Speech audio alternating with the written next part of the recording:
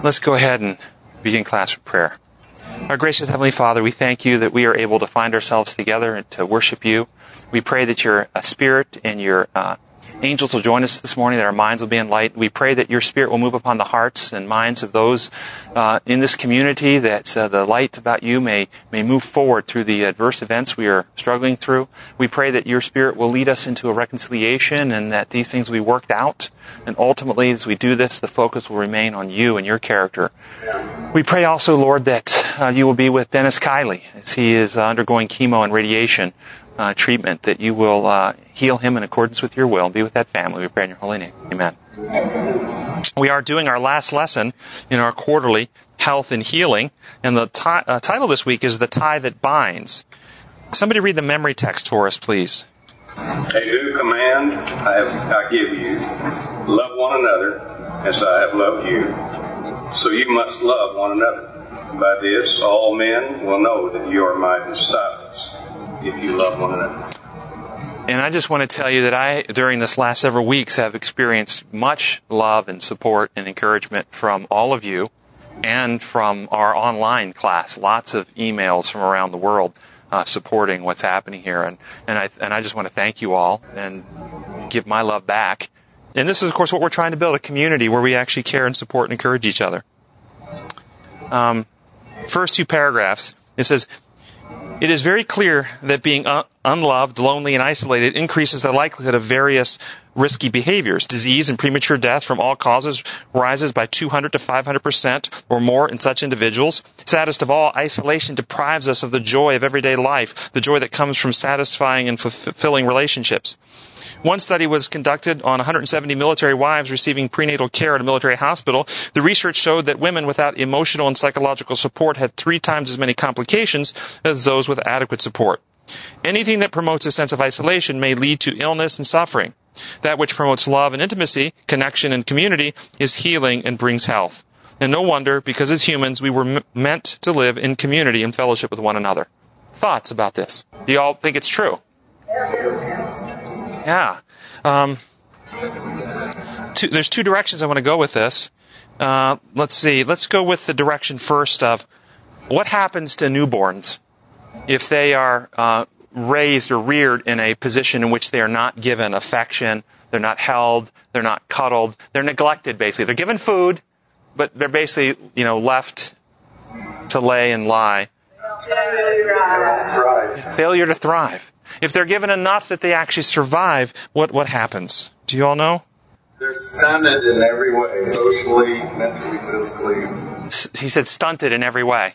There's no question about it. The brain does not develop properly without the interaction, the tactile touch, the caressing, the holding, the rocking, the kissing, all those things that happen. The brain doesn't develop properly. In the study of the effects of human infants of extreme deprivation in particularly the emotional, tactile, caregiving aspects, was carried out on infants reared in Romanian orphanages. At the age of 2 years, these children did not show the usual variations of cortisol levels that were found in the home-reared children, and also they had deprivation or alterations in oxytocin vasopressin circuitry of the brain. And the cortisol circuitry is the circuitry that handles stress. And so kids that don't get the proper nurturing or neglected as infants in early childhood actually don't handle stress well. They're more anxious, they're more irritable, they're more moody, they have higher stress disorders, both physiological and psychological problems. Additionally, they have impairments in bonding and trusting people because of the oxytocin vasopressin disruptions in the circuitry of the brain. All because in early infancy, they weren't loved. They weren't connected. And the brain doesn't bind in that way, develop in that way.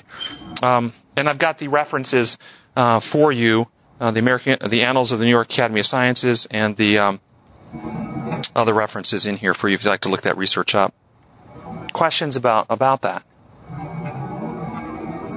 Lots of studies document this, and this is why it's important that we do connect with each other. Is there a test for this now? A test for this as far as an adult who has this problem? Sure, you could actually do cortisol levels, and you can see cortisol response times in people. In children who were raised in neglectful or abuseful or deprivation circumstances have alterations where they don't actually react in the same way to stress. And if that happens, an inflammatory cascade is kicked off in the periphery. They have increasing inflammatory markers that lead to increasing metabolic illnesses, autoimmune disorders, increasing risk of cancer. The whole physiological life is worse because of early childhood neglect and abuse, all the way down the line. I got the simple part of that. Yeah.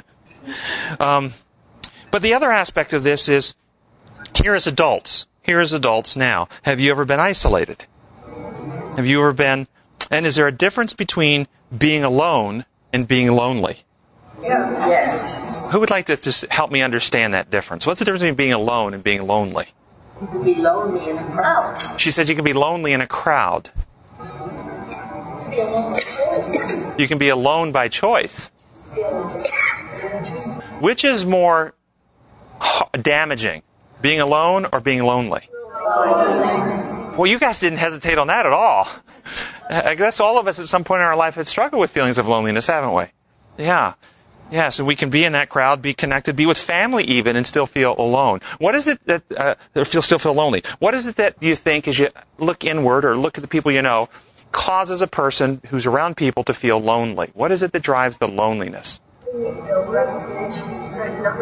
Lack of connection. What is it then? What is it that makes us feel connected? Love and acceptance. Similar beliefs, acceptance, love, interaction, respect, ability to bond with others. So there has to be a certain capacity. Some people, like autistic kids, have significant impairments in their ability to bond. But autistic kids, do you think autistic kids feel lonely? Have you known people that seem to struggle very, very intensely with feelings of loneliness? You know anybody like this? Are they people who like to be by themselves, or are they constantly working hard to try and form relationships, trying to connect? Both ways. Both ways? It says both ways. I have a lot of patients who struggle with loneliness, and most of them who struggle with loneliness fear being alone. They actually have a fear of it. See, we can be alone because we choose to be and not be afraid of it. But the people that I see in my practice that struggle with this actually are afraid. Being alone terrifies them. And therefore, how do they react? You have any idea? Too clingy. Too clingy is number one. Yes, they're very clingy. And dependency. So they end up going into almost anybody who pays them attention. Male, female, it doesn't matter. They're so needy of someone to care for them that they will clasp on to almost anyone. And the relationships are usually pretty unhealthy. Yes? Is there any connection between their sense of self-worth and loneliness? Yes, absolutely. They derive a sense of worth by how they feel others feel towards them, rather than deriving a sense of worth from their inherent worth as a human being and child of God. Yeah, no, there's directly a connection there as well. What do you think is worse? Being and living as a single adult, or being married to the wrong person? See, that wasn't hard for you all to figure out. Do you know people who struggle with loneliness don't see that? They have in their mind that it is the worst thing, the worst possible thing in the world was to be single or to live alone. That is way worse. So they often and frequently marry people that they're completely ill-suited to be with, just to have somebody to be with, and they often end up in abusive and exploitive and relationships in which they're controlled and dominated and they stay because they're more terrified of being alone than they are of being beaten on a regular basis.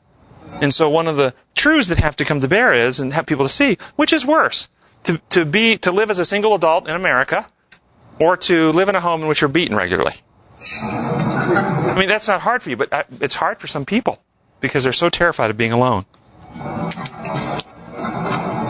Sunday's lesson, the dark section, states, how does the fact that Jesus himself is God help us understand better what it means to have been made in his image? How does knowing about Jesus help us understand the kind of characters our first parents had at creation? Thoughts about that? What characters did our first parents have at creation?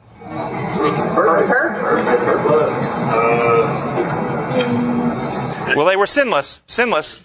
Okay. They were assigned to develop character. That's why the tree was in the tree of They were created to love each other. They were created to love each other. It says, Adventist Home, page 26, not a shadow interposed between them and their Creator. They knew God as their beneficent Father. And in all things, their will was conformed to the will of God. And God's character was reflected in the character of Adam. His glory was revealed in every object of nature. So we have that Adam was created to reflect the character of God. So first question is, what's God's character? Love. So Adam is going to reflect that character.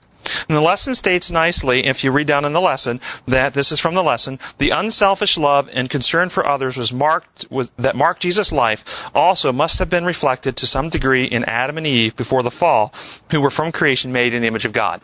I think that's well stated. What happened? Distrusting God. Distrusting God.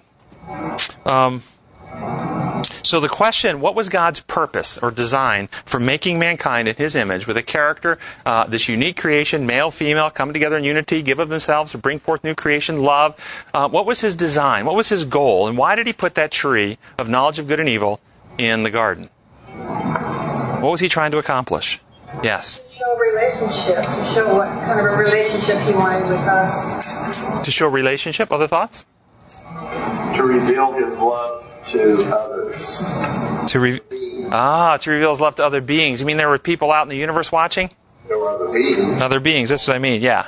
Intelligent beings. Okay. The tree was there, too, to show that it's a constant choice to have a relationship with God. If the tree wasn't there, it wouldn't have been a choice. It would not have been a choice other than having a relationship with Him. So, I like that. The tree was there for part of that choice. What did God warn them would happen if they ate from the tree? And this is out of Genesis 2:17. But of the tree of knowledge of good and evil, thou shalt not eat of it, for in the day that thou eat thereof, thou shalt surely die. And how do you hear that warning? How do you hear it? What is He telling them? It's dangerous. Do you hear it as a threat? Did God say, if you eat, I will be forced, in order to be just, to execute you? Do you know that some people are articulating this as what He was saying? Yes. It's like a parent telling a child, listen, don't do this.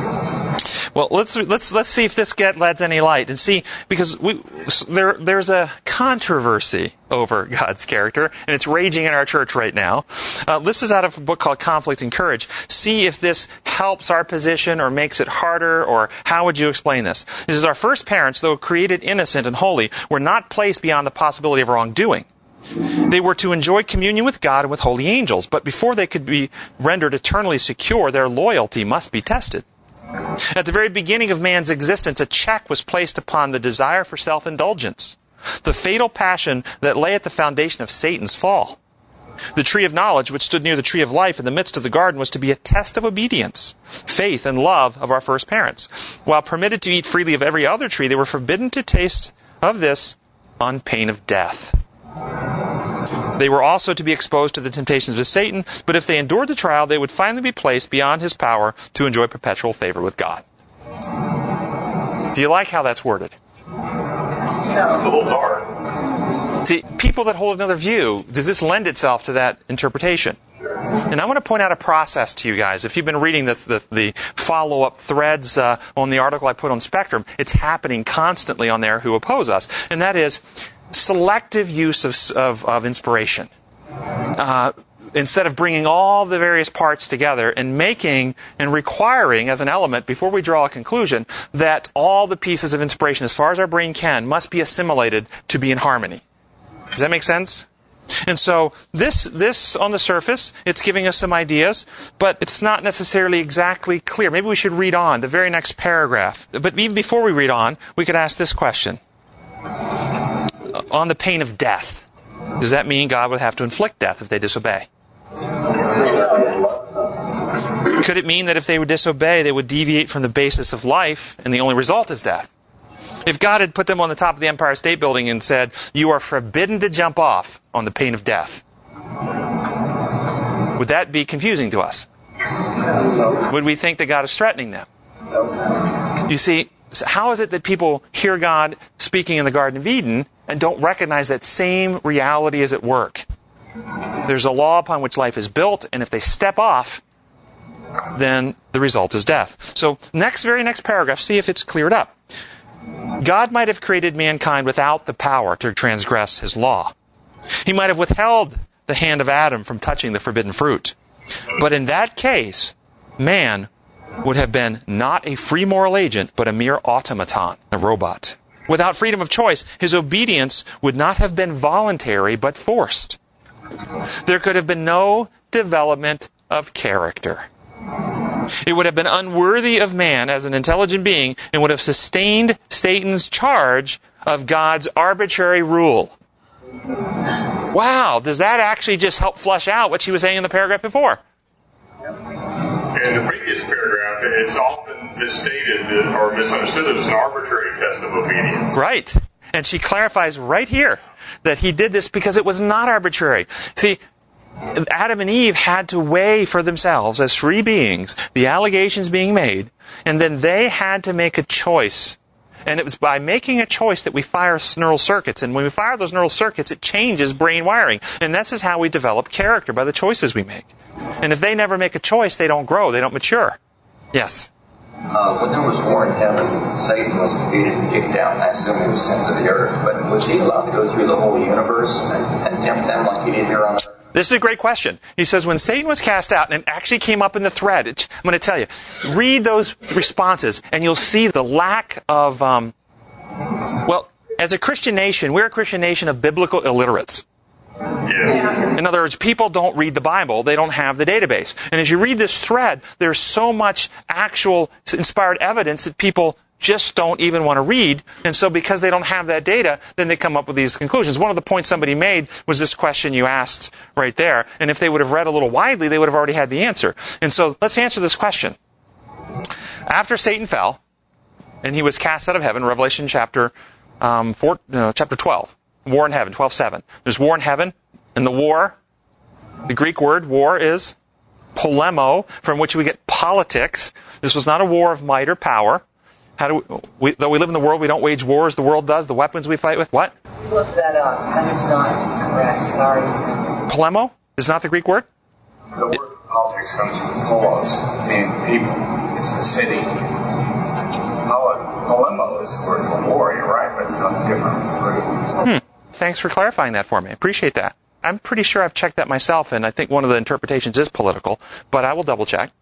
And but either way, if you look at the evidence of the war, was the war in heaven physical? Was the war a war of Satan standing up and saying, I have more might and more power, I'm challenging God to an arm wrestling contest to prove that I can physically defeat him? No, it was never a war of might and power. So what kind of war was it? You put the scripture, for though we live in the world, we don't wage war as the world does. The weapons we fight with are not the weapons of the world. On the contrary, they have divine power to demolish strongholds. What do we demolish? Every argument and pretension that sets itself up against the knowledge of God. So even if that word doesn't mean it, the reality of the war as described is a political war. It was a war over words, ideas, and God's trustworthiness. So, yes? Doesn't polemo, isn't that the basis for our word polemics? Okay. Which basically I think is a contest or dealing with ideology. Okay. Yeah. I'm not a Greek expert. Does anybody know the answer to that? Polemo is the word for polemics, which then would be a word of war ideas, which still lends itself, in my mind, to more of a political war than a physical war. So, at this warfare, what happened when he was cast out? And why do you think he was cast out? Was the warfare, it was Satan's allegations in heaven that he was equal with God? Who did he allege equality with? Christ. Okay? This is why Christ, which member of the Godhead is it that all things were created through? Christ. And this is one of the reasons why, because Christ was distinguishing himself from Lucifer as a being that is divine rather than a being that is created as Lucifer was. And so I do believe that Lucifer was cast out to earth, and I think at that time, reading the history, this is my view of it, putting all the pieces together, that earth at that time was a black hole in space in the corner of the Milky Way, Read Genesis chapter 1. It was void, without form. Deep darkness covered the face of the deep, and a great abyss. It was a black, deep hole. But the rest of the universe was already here because Job chapter 38 tells us that the sons of God sang together for joy when God created the earth. So other intelligent beings were already in the universe when God created this planet. And I think Lucifer was sent here, and God said, okay, you're claiming equality with Christ? Go to earth, show us what you can do. There's nothing there. Do something with it. He couldn't do anything. And then Christ comes and says, let there be light. The black hole dissipates. Light from space is traveling. Days 4, let the sun, moon, and stars, Venus, Mercury, Mars, our solar system, be formed out of the mass that was at the center of the black hole.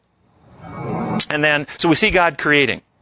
Satan, though, is still free because we get in the book of Job. Here he is, presenting himself in heaven. Sons of God come to present in heaven. Satan's popping right up there in this meeting, making allegations still about God. So we have Satan wandering. And then Christ says something in the New Testament. Now is the prince of this world will be cast out, and I, when I am lifted up, will draw all unto me. Remember this quote? So his lifting up will cast out the devil and draw all unto him. Putting that together with the spirit of prophecy, Ellen White says that at the crucifixion of Christ, that Lucifer revealed himself as a murderer and lost all sympathy with the intelligent beings in heaven. And at that point, his movements were restricted to the earth. Now, but let me pull why it's restricted. Is it restricted to earth after that point because God now uses might and power to put like a force energy shield around earth, and he's like can't get out of earth because he's like this energy shield force power held here? No. It's a polemic. It is a war of ideas. And after the cross, there was not one intelligent mind in the rest of the universe that would give Lucifer the time of day. It's like, talk to the hand, not listen to you anymore. All minds have been closed to Lucifer. That's why his freedom was restricted to earth, because only on earth would people still listen to Lucifer or Satan and his lies. And it was the evidence of what Christ did that restricted him here. Prior to that, he still had sympathy out there. He was still able to get people to wonder about what he was doing. But after the cross, only on earth now are people still confused about God and about Christ. Does that make sense? Yes, Russell. This is also why you see in Revelation it says, rejoice you heavens, but woe to the earth, because the devil is cast down. Yeah. Because the heavens were rejoicing. They weren't having to listen to his nonsense anymore. Yep. Exactly right. I think that's a great point. Is that the reason why the cross? One of the reasons for the cross, sure. And it tells us in Colossians that all things in heaven and in earth are reconciled to Christ at the cross. All things in heaven and earth. So heavenly things were being reconciled. When Satan started his war in heaven and he wanted to set himself up in God's temple, enthroned in heaven, think this through. Did Satan want to be enthroned in a building in heaven? No. Or did he want to be enthroned in the spirit temples, the one most loved, adored, and worshipped even? So it was here that he was trying to enthrone himself into the minds and hearts of intelligent beings. And this is how Christ cast him out, by the revelation of ultimate truth about himself in heaven. Let's go on to read here about God made, this is next paragraph in the same conflict and courage. God made man upright. He gave him noble traits of character with no bias toward evil. He endowed him with high intellectual powers and presented before him the strongest possible inducements to be true to his allegiance. Obedience, perfect and perpetual, was the condition of eternal happiness. On this condition, he was to have access to the tree of life. How do you hear that? Obedience, perfect and perpetual, was the condition of happiness. Eternal happiness. How do you hear that? Being in harmony with God's law of love that sustains us, brings us goodness in our lives. The law of love, remember we've gone over before, is that principle of giving, the design template for life. And the metaphor I think that helps us see it so clearly is the metaphor of breathing. And if I were to say, breathing, perfect and perpetual, keeps you healthy, you would go, oh, that makes sense. Tie a plastic bag over my head and break the law of respiration, I'm not going to be healthy or happy. Right? And if you think about this through the atonement and what Christ had to do, when we step out of harmony with the law upon which our life is designed to operate, as God designed it, we tie a plastic bag over our head in rebellion to hoard and selfishly keep all of our carbon dioxide. If a substitute comes and ties a plastic bag over his head to pay our legal penalty and earn us pardon, how does that help us if we have a plastic bag still tied over our head? Do you see a problem? Now, I'm not suggesting Christ was not our substitute. He was. We've explained this over and over again. But he was our substitute for the purpose of getting the bag off our head. He was our substitute for the purpose of getting us back in harmony with the very basis upon which life is designed to operate. That's what he came to do. And then one other place she says, in Confrontation, page 12, the Lord placed man upon probation that he might form a character of steadfast integrity for his own happiness and for the glory of his Creator. He endowed Adam with powers of mind superior to any other creature that he had made. His mental powers were but a little lower than the angels. He could become familiar with the sublimity and glory of nature and understand the character of the Heavenly Father in his created works. Amid the glories of Eden, everything that his eye rested upon testified of his Father's love and infinite power. And so again, Adam was created perfect for the purpose of creating a character by healthy choices and understanding of the realities around him. What was Satan's allegation as to why death would come if somebody broke the law? The rule giver would be upset and have to punish you. Yeah, and I want to go through, and this is part of our critical reasoning and learning how to reason through things that are stated. And I want you to notice the progression of thought. Again, the other view has to rest on limited inspiration rather than reading the whole thing.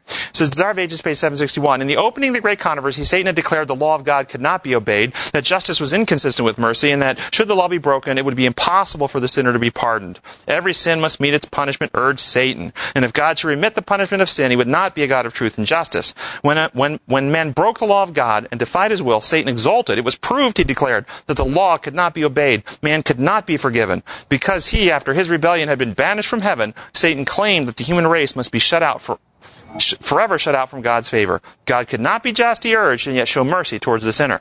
Now, what kind of a God do you get portrayed here by Satan's allegations? A severe God? A punitive God? An arbitrary God?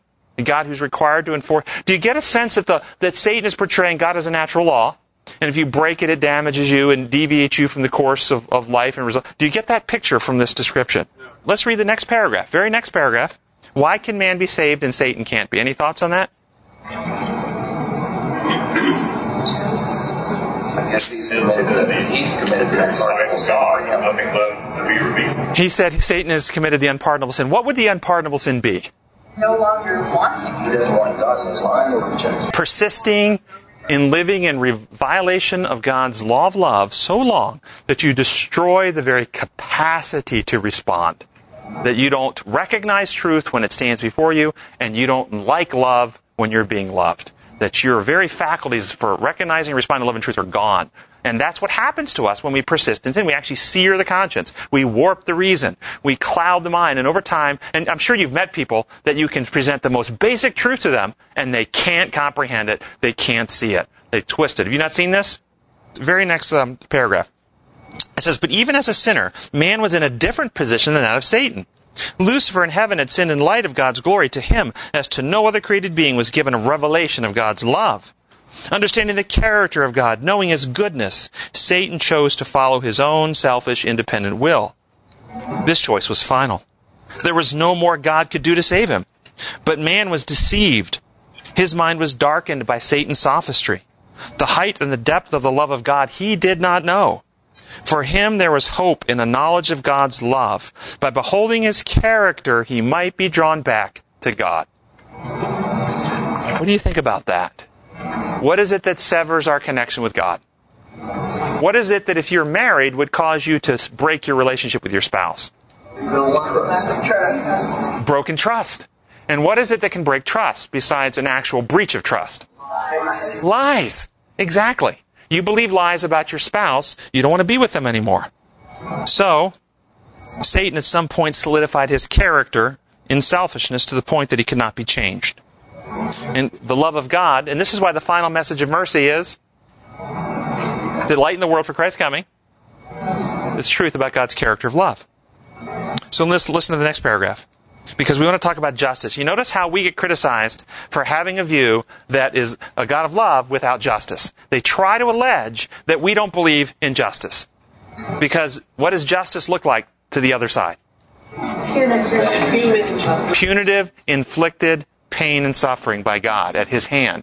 And it puts God in the role of becoming executioner, and death comes out from God rather than the wages of sin is death, or sin when full grown brings forth death. This is so if we don't have God in the role of killing, destroying, maiming, wounding, inflicting torture, then they say we don't have a just God. Let's hear what justice is. Yeah.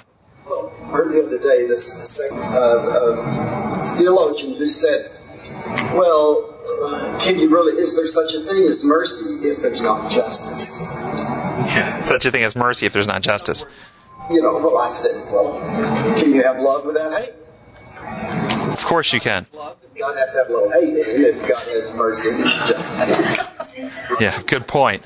Good point. Yeah. Yeah.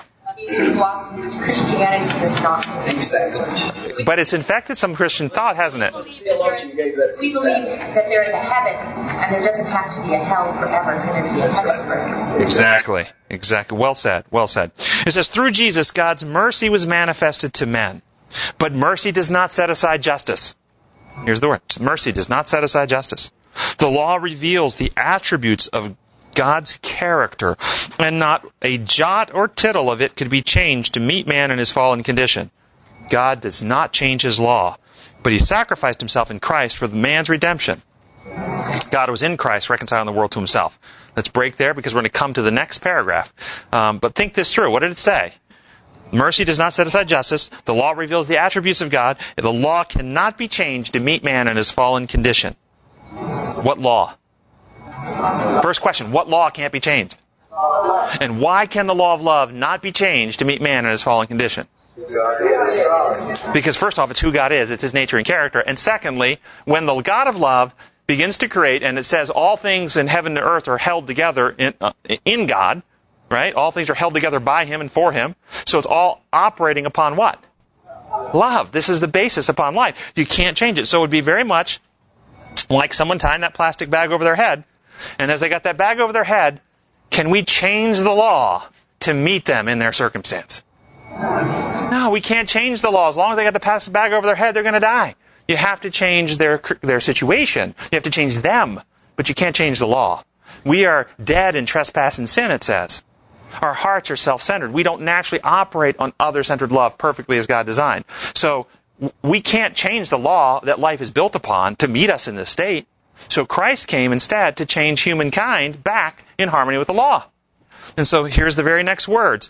After she says, mercy does not set aside justice, the law cannot be changed to meet us, that he sacrificed himself in Christ to reconcile us to himself, the world to himself, the very next words. The law requires righteousness, a righteous life, a perfect character. And this man has not to give. He cannot meet the claims of God's holy law. What does God's holy law claim? It'd be like the law of respiration requires breathing. Okay? The law of righteousness. Okay. But Christ coming to earth as man lived a holy life and developed a perfect character. These he offers as a free gift to all who will receive him. His life stands for the life of men.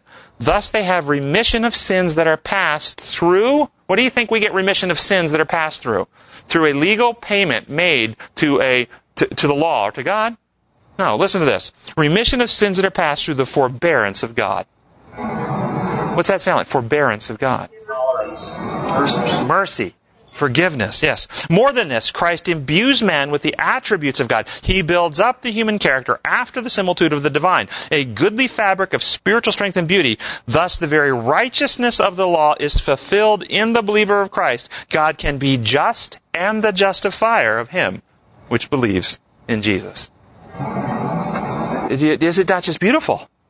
Do you see how it all just flows together harmoniously? Yes. This is why, if you look at why everything you're teaching here matters, if you follow the legal penal model, then you say the sinner's prayer and then you're okay and you don't have to do anything after that. But if you believe that God's justice upholds the law, then your mind and character have to be changed to be harmony with God. But think it even through further. Even if you take we believe in the penal model that God's justice upholds the law. But in that model, the law is something we have to obey, something we have to work for, something we stand scrutinized by and under and condemned by. Okay? In the other model, the law is something rebuilt in us by the working of the Holy Spirit. With our cooperation, to be sure, it's a cooperative effort. We trust him and we choose to follow as he leads, but the Holy Spirit is rebuilding, writing the law on the heart and mind. And it's taken down off the wall as something that we have to be diagnosed by, and put in the heart as something that cures and transforms and heals us. Yes? You say you are put back in perfect relationship with love, instead of perfect character with love. In other words, you have to have the relationship in order to... Sure. The character. If you don't know God, you can't build that character. And there's subtle... Yes, I agree completely with that.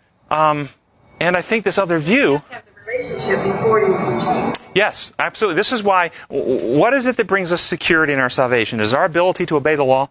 No. When is a person considered righteous by God?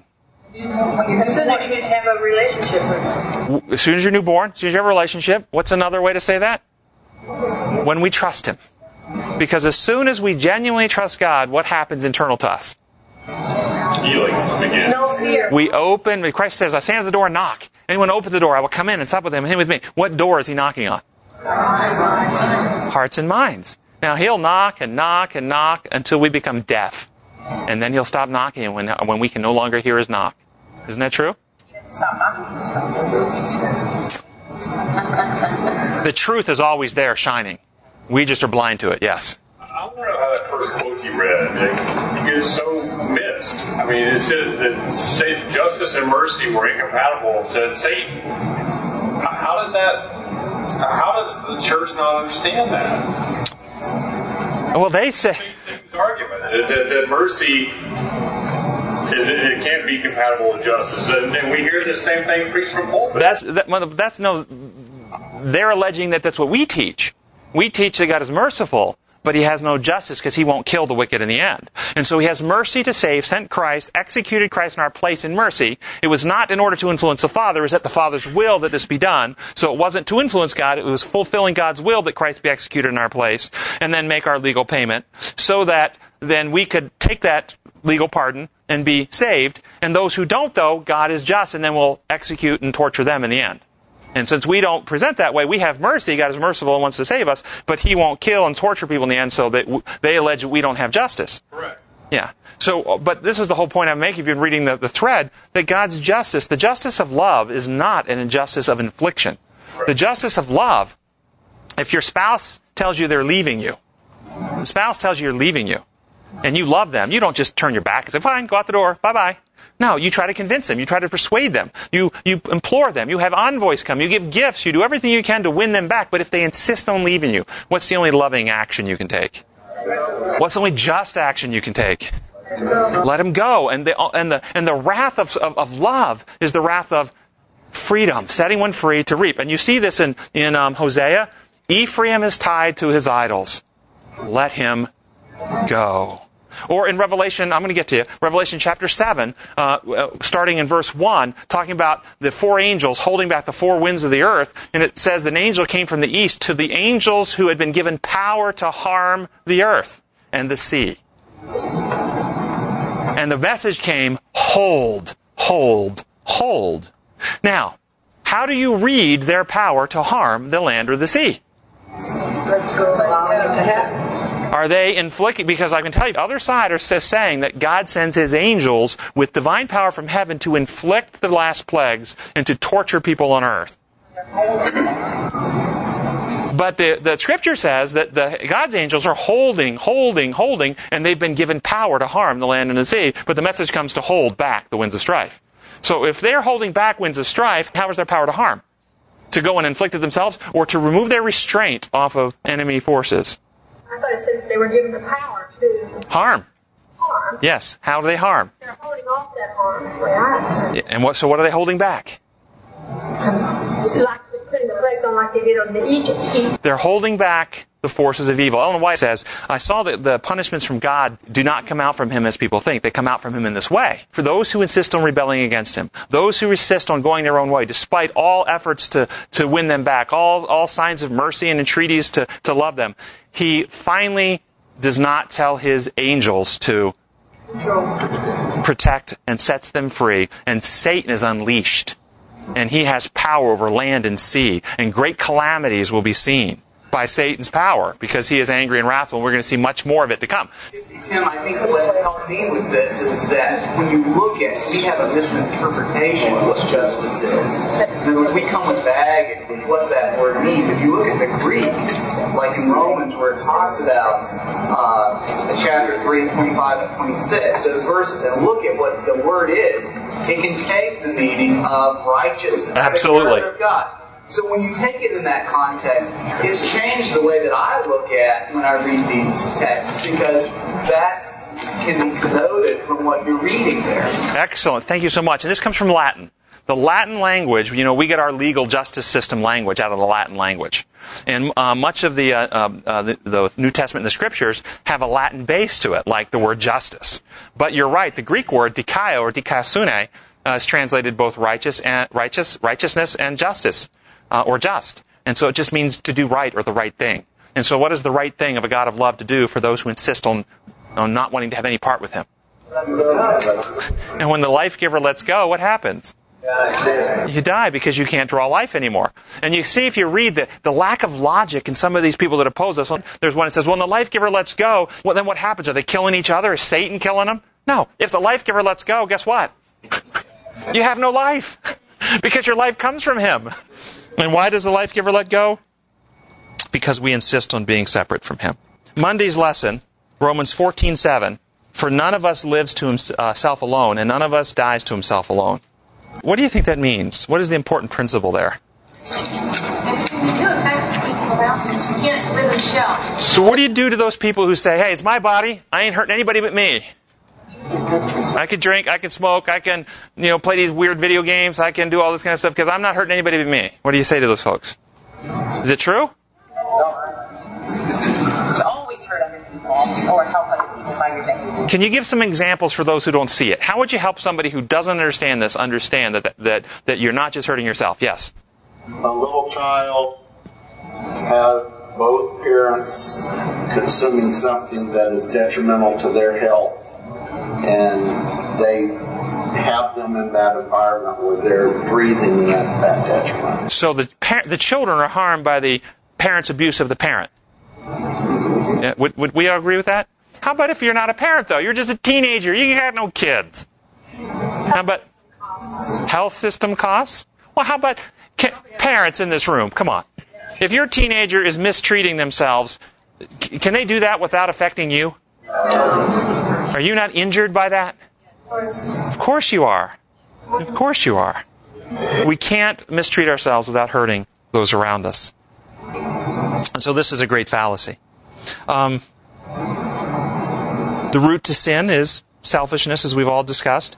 Have we, as a society, become so selfish that we've lost the ability to empathize with other people? Yes. To appreciate how interconnected we all are. We don't feel another's pain or concern for anyone anymore.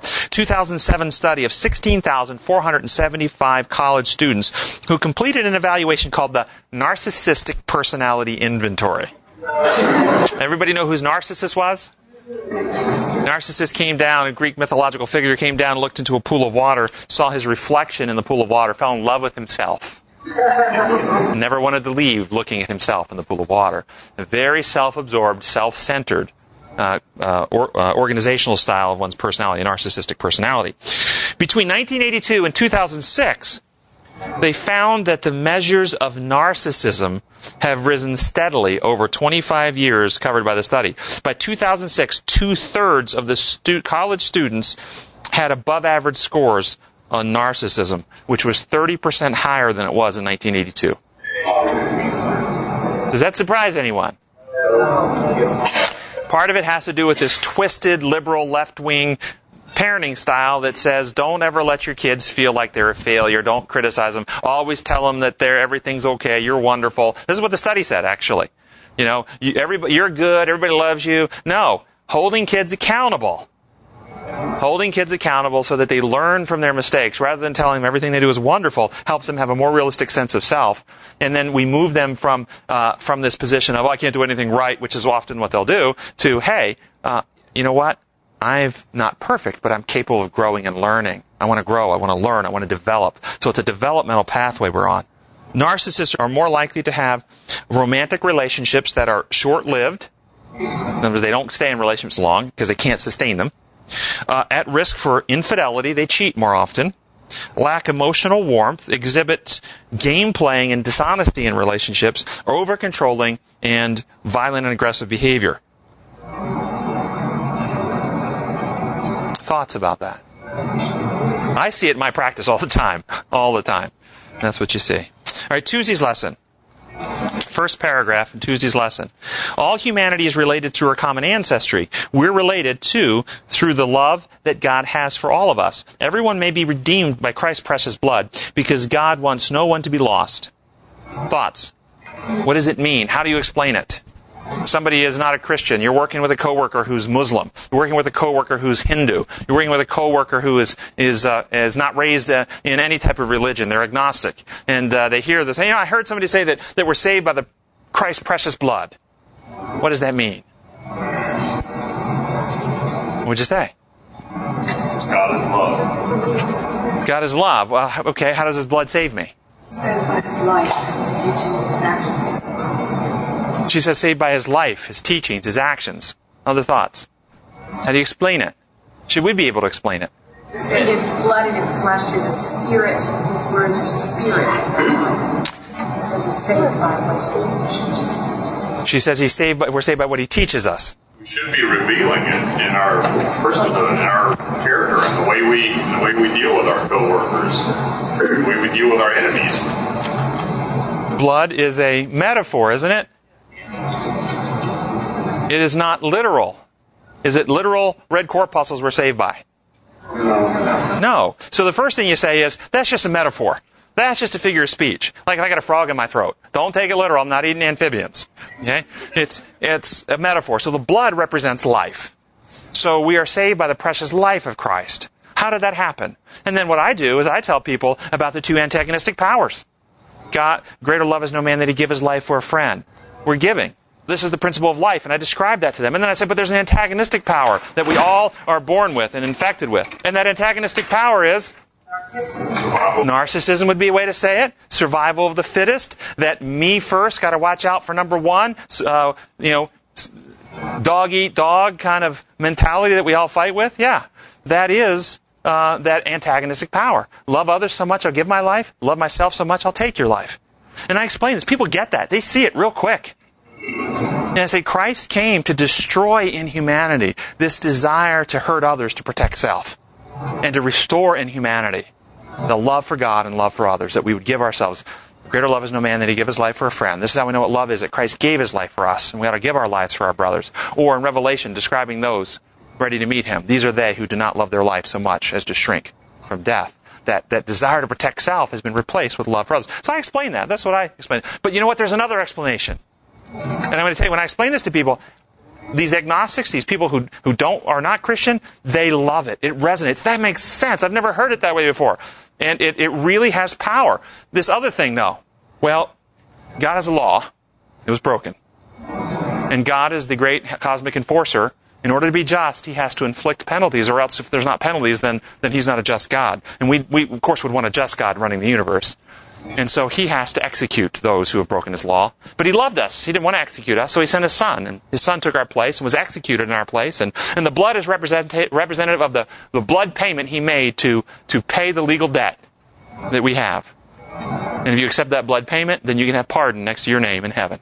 That is not nearly as appealing, and it has no power. Yes. And in Catholicism and Richard Hooker, which would be the Orthodox Church of England, if you drink the blood, you're saved, and that's all you have to do. Very simple religion. It's very easy. It's just do that. You're done. In the third paragraph, it says, no one hates his or her own body. All parts of the body interact to function effectively. If one part of the body suffers, all functions are affected. The closer we are to another, the more readily and powerfully we feel the impact of their problems. Well, the first thing I said is, really? I have all kinds of patients who hate their body. Have you heard of body dysmorphic disorder? They hate their body. I know people who have had injuries, chronic pain states, hate their body because their body gives them pain. It hurts all the time. They've had amputations. They have paralysis. I'm sure any physician in the room have patients who hate their body. Even though that's a quote from Scripture, Paul's using a metaphor, no one hates his own body. I have many patients who hate their own body. Do you not see that? So, and even Paul himself said, "What a wretched man am I? Who will save me from this body of death?" So, some aspect of him wasn't liking the body he was in either. So, why do people not like their bodies, for those who don't? Why? What's the common underlying theme of dislike for the body? I'm getting old. Something's wrong with it. It's not functioning like it was designed by God to function. It's breaking down. It's causing us problems. Isn't that why people don't like their body? Because something's wrong. It's breaking down. There's so much plastic surgery. Is that why there's so much plastic surgery? Partially, yes, because aging is a breaking down. God didn't design us to age. How do you think Adam and Eve, if they didn't sin, would look after 6,000 years? Like the day they were created. Like the day they were created. And in heaven, we will all look probably like we're about 26. Maybe better than that even. Yeah. So, when we think about relationships, because the metaphor is used to help us talk about the body of Christ. No one hates his body, but people hate the body when the body isn't working well, it's breaking down. It's using the metaphor to not hate the body of Christ. What about when the body of Christ is breaking down? We struggle with that. I thought of that this week for some reason. Are there elements in the church that sometimes don't function properly? People sometimes... I had a patient yesterday told that he's going to have to go on dialysis. His kidneys are no longer working, and he was a lot of anxiety, a lot of stress because he's going to do the home peritoneal dialysis, and it's all stressful and overwhelming to him. We were working on that issue, but his kidneys are no longer functioning properly. It's breaking down. Are there elements sometimes in the church that don't function properly? Yeah. Should we hate our church or work to fix what's wrong? Yeah, when somebody has kidneys breaking down, should they just simply hate what's wrong, or should they, if possible, fix what's wrong? Yeah, that should be our goal. And what are the methods of God to bring healing or fixture to the problem? What are His methods? Yeah. We are the church, so unless we change individually, the church won't change. I like it. Step number 1, deal with your own self first. We can't help anyone else. One of the principles of running a psychiatric ward, what do you think the most important number 1 rule in a psychiatric ward is? First thing, before anything else, staff safety.